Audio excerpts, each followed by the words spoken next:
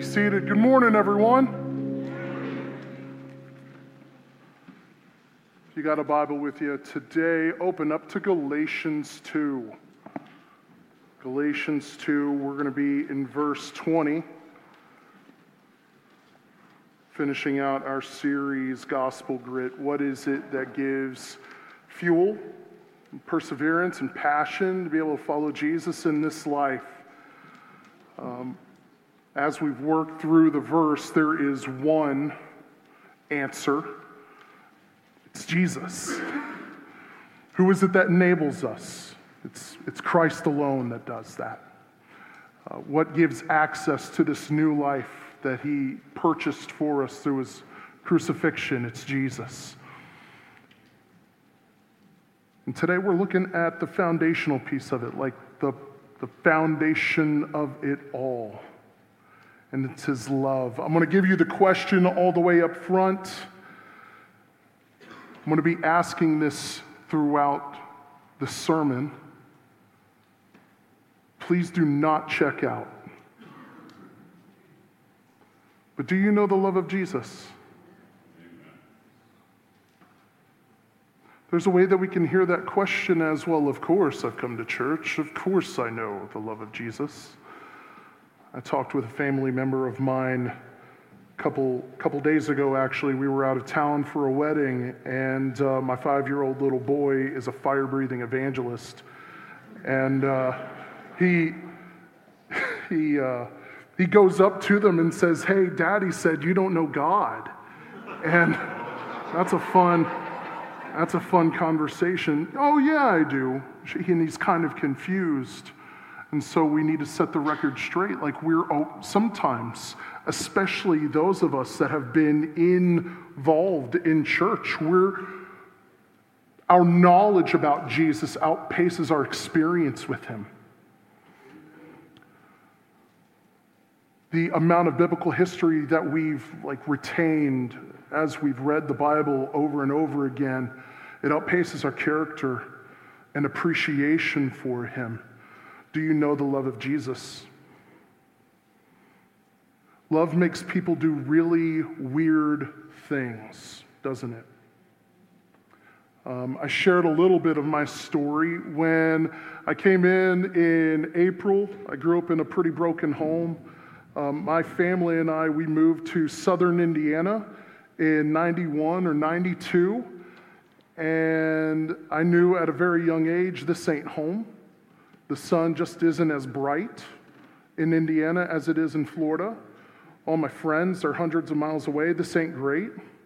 And it put a lot of strain on my mom's and my stepdad's relationship. And they would eventually divorce. Mom would become the sole breadwinner of her home.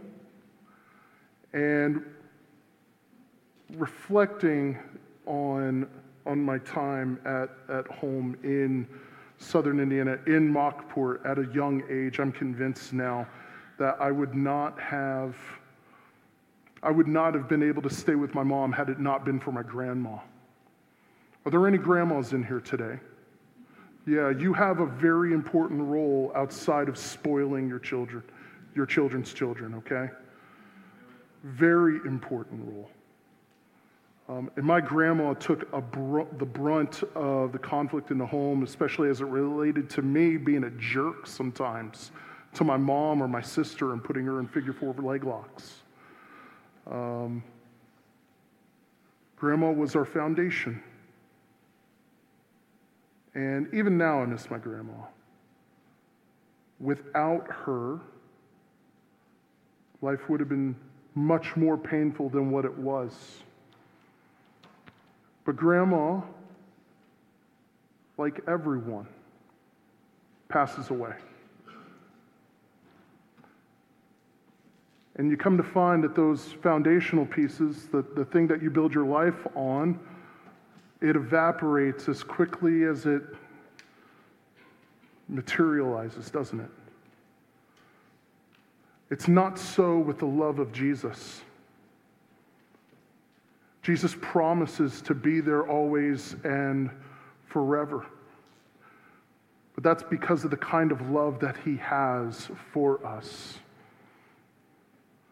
Again, do you know the love of Jesus? I hope that you do. Let's hear from the word today. If you're able to, would you stand out of reverence for God's word, please? I'm going to read from verse 15 down. Once we get to verse 20, would you read that out loud with me? This is what God's word says to us this morning. We ourselves are Jews by birth and not Gentile sinners, yet we know that a person is not justified by works of the law, but through faith in Jesus Christ. We just saw Deborah baptized just a moment ago. What is it that justified her before God? It wasn't baptism. It was faith in Jesus alone. So we have also believed in Christ Jesus in order to be justified by faith in Christ and not by works of the law, because by the works of the law, no one will ever be justified. But if in our endeavor to be justified in Christ we too are found to be sinners, is Christ then a servant of sin? Certainly not. For if I rebuild what I tore down, I prove myself to be a transgressor. For through the law I died to the law so that I might live to God. Verse 20, I have been crucified with Christ.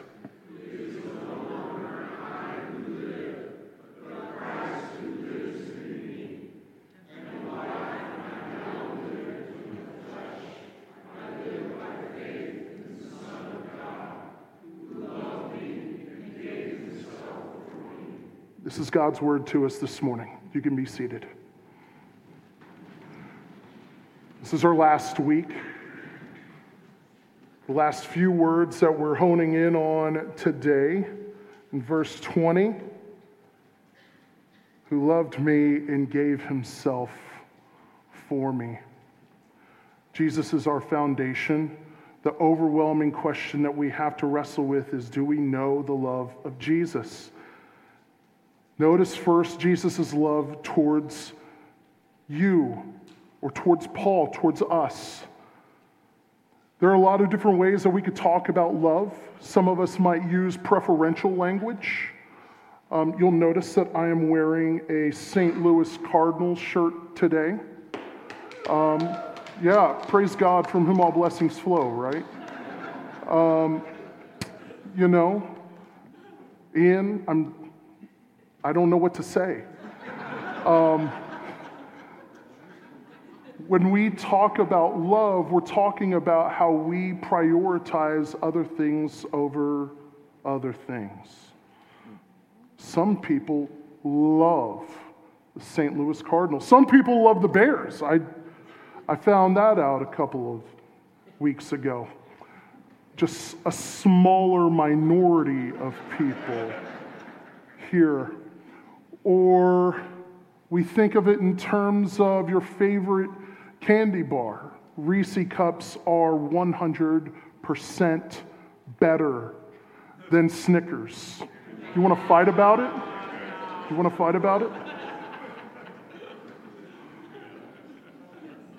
There's something that makes us love something more, right? There's something intrinsic to it.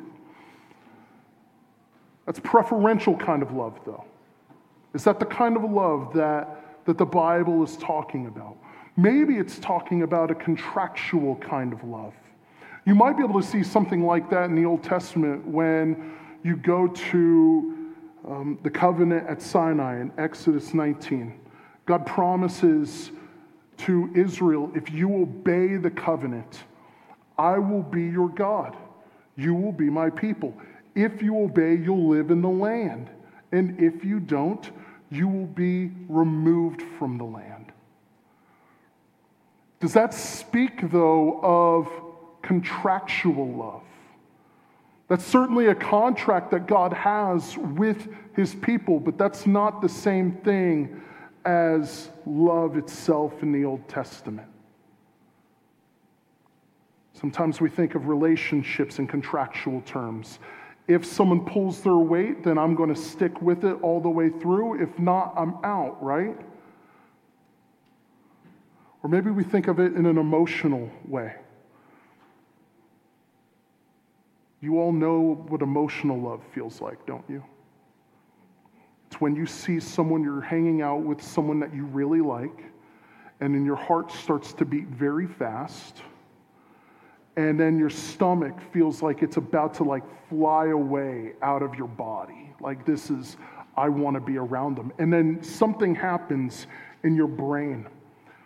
Feel-good chemicals are released, and then they start talking to another part of your brain, and feel-good chemicals are released. And then that communicates with another part of your brain that says, I need to be a really good boy or a really good girl to stay around them. Otherwise, they won't want to be around me. Let's be on our best behavior. This is the honeymoon phase.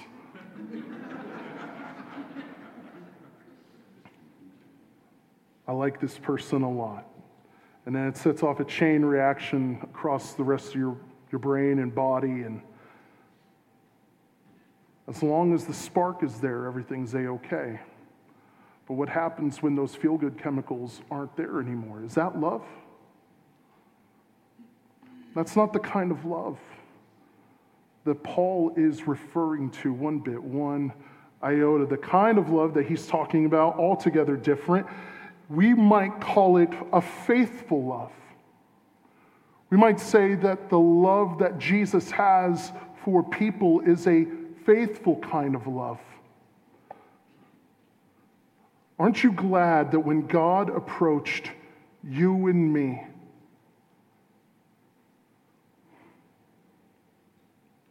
that his love wasn't preferential over us or towards us?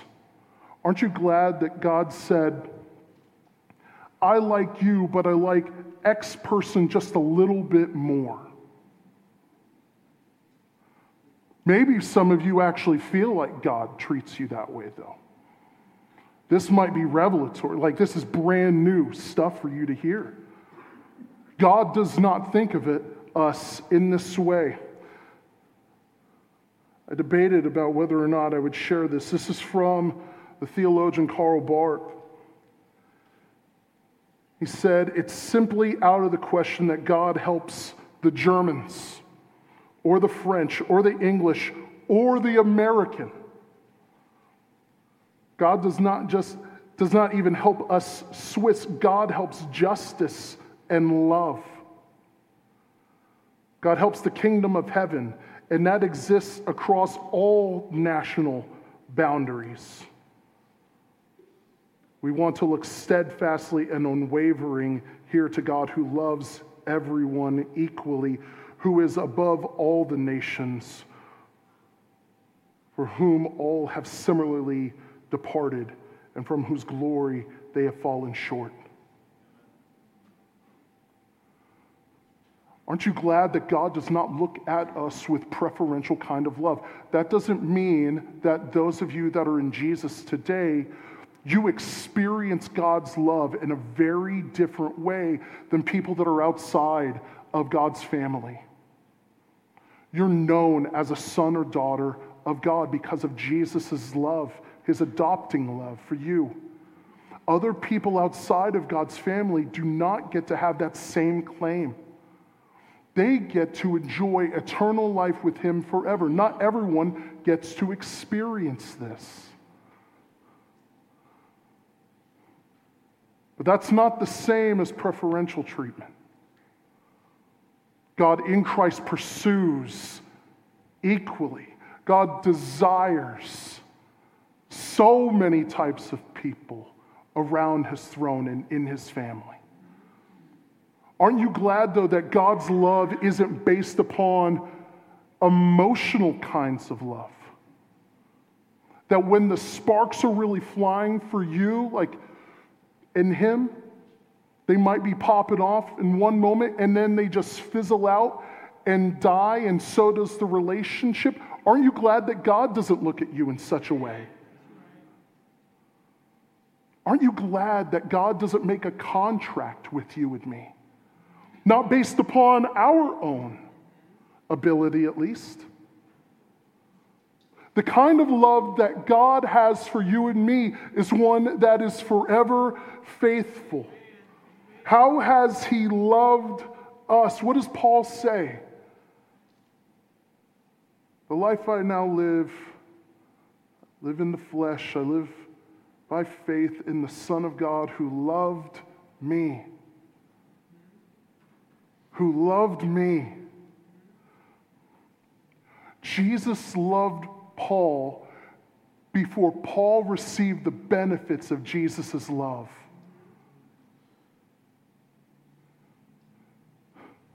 Before Paul was an amazing missionary and church planter, Saul was a murderer.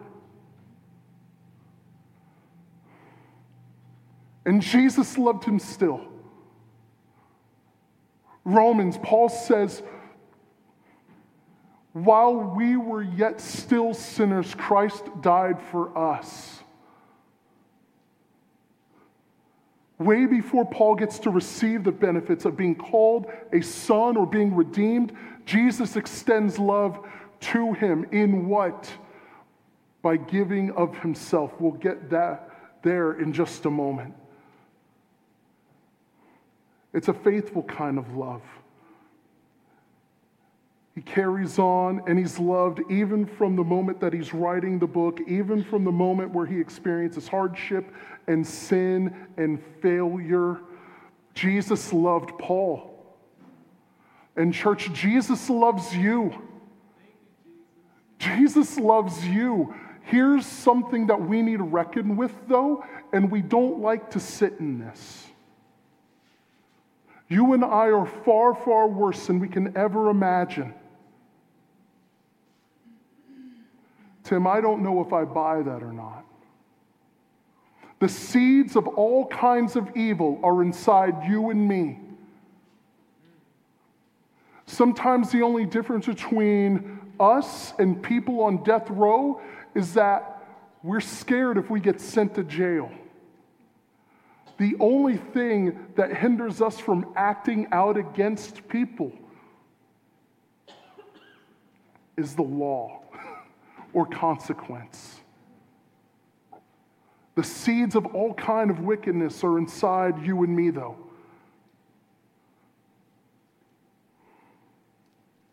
It's when we recognize that you and I are not only capable of the worst kind of things, we inherited sin too.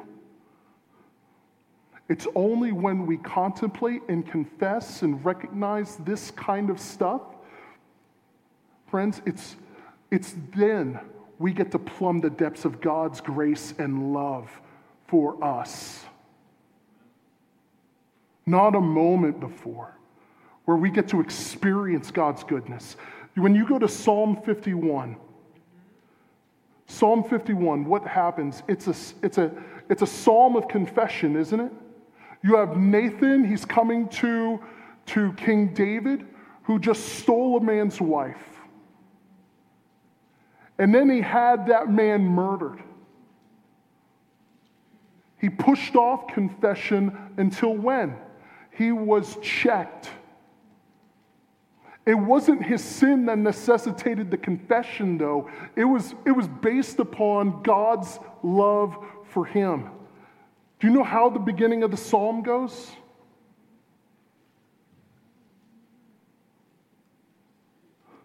Have mercy upon me, O God,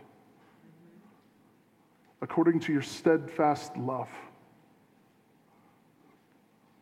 David was a sinner, but his prayer was prompted by God's grace, his need to receive God's grace based upon God's love for him.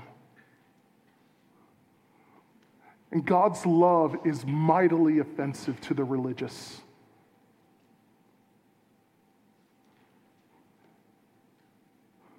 If you're here today and you believe that good works, being a good person, makes us acceptable to God, there's no room for God's love in your heart.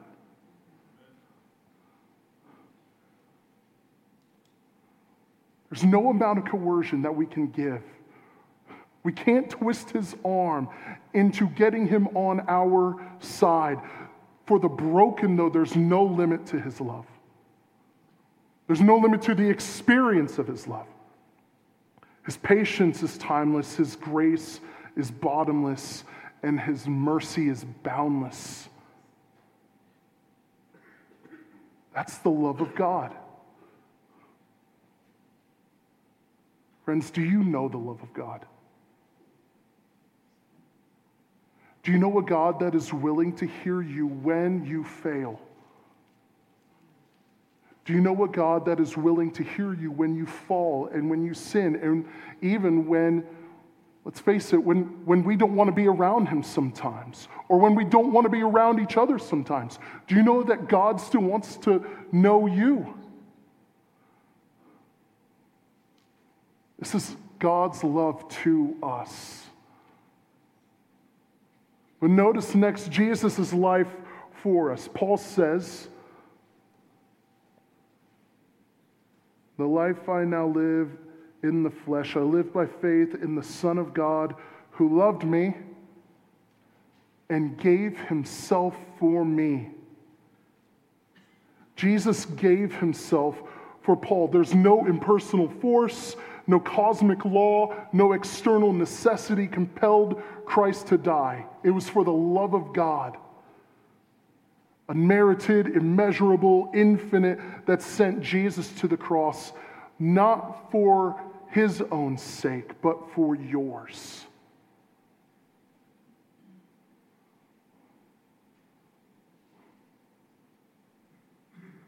Nothing less than Jesus' love motivated him to go to the cross for you and me.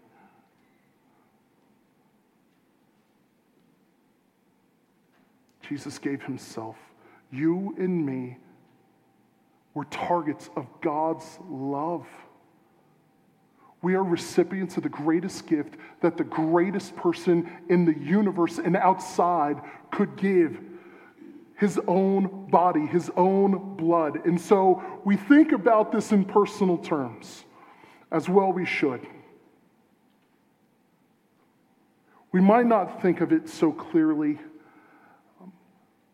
about how radical the reality of God's love is. Sometimes when we read the Old Testament, there's this idea that the God of the Bible is radically inconsistent. The God of the Old Testament is a jerk, and the God of the New Testament is somehow peace and love and happiness.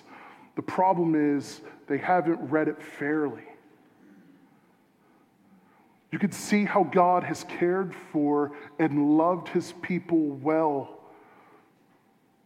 40 years in the desert. The reason why they walked through the desert is why? Because of their own sin. God didn't let them perish, though, did he? He preserved them and still walked with them. Or King Hezekiah, when he was about to die, what happens? God grants him a few more years to live to lead Israel well.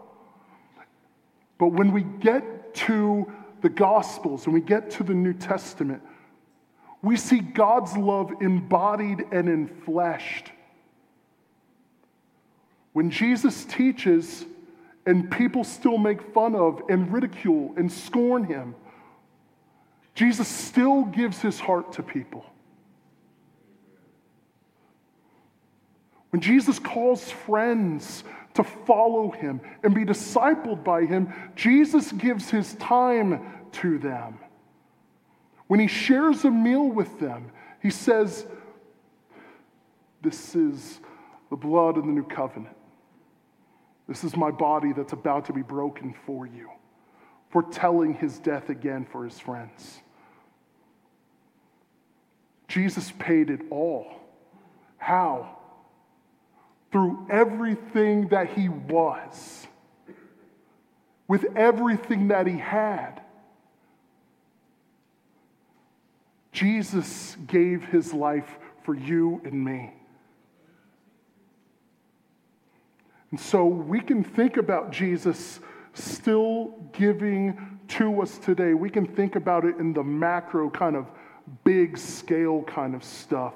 But maybe we should think about it in more personal terms for us then.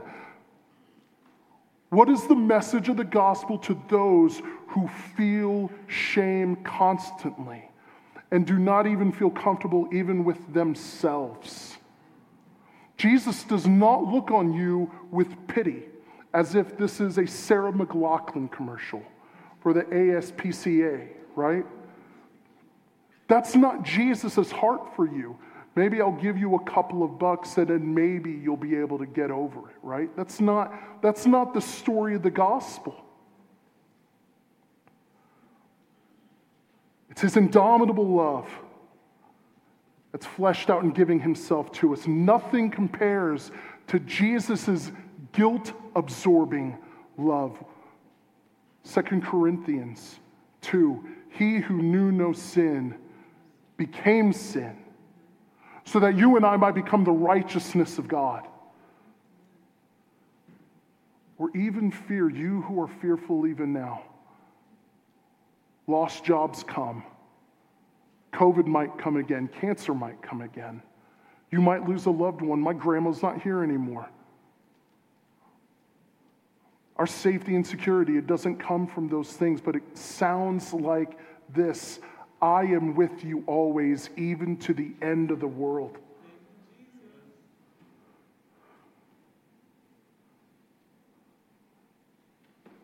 Do you know the love of Jesus? Do you really?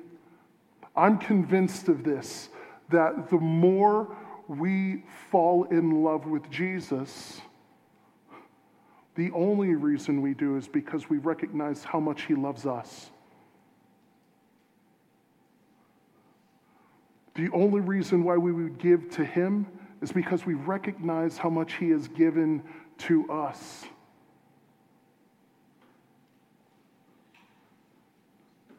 How do we know that Jesus loved us? It's by him giving his life. And if our life is crucified with him and hidden in him, how could we not receive his love and thereby give his love away to other people? We can't forgive like he does, not in our own strength, but we can receive resources from the great lover of our soul. There's no way we can give our lives alone without receiving from him who gave at such a cost. Do you know the love of Christ for you? Would you bow your heads with me?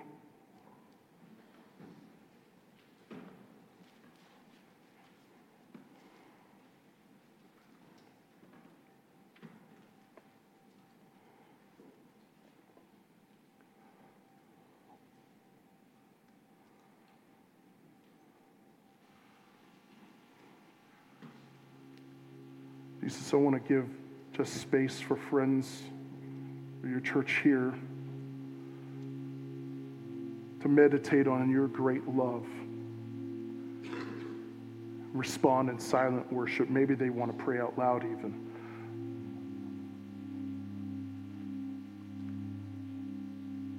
But you gave at such great cost, and you gave liberally. You give freely.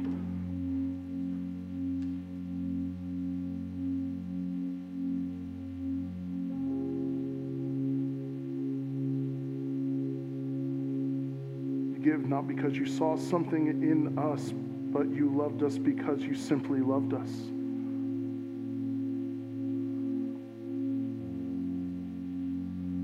This is the great foundation of the Christian life, Father. And we confess that we make so many other things more important than the love of God.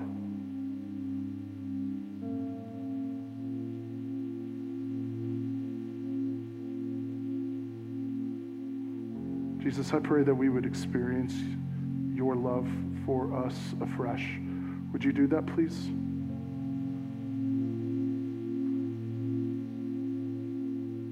There's love for the guilty and for the ashamed. There's love for the fearful.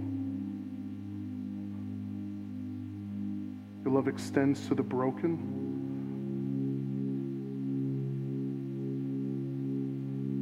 Your love is magnificent even for those that have walked with you for years, decades. Jesus, over and again, would you teach us to abide in your love? Pray this in Jesus' name.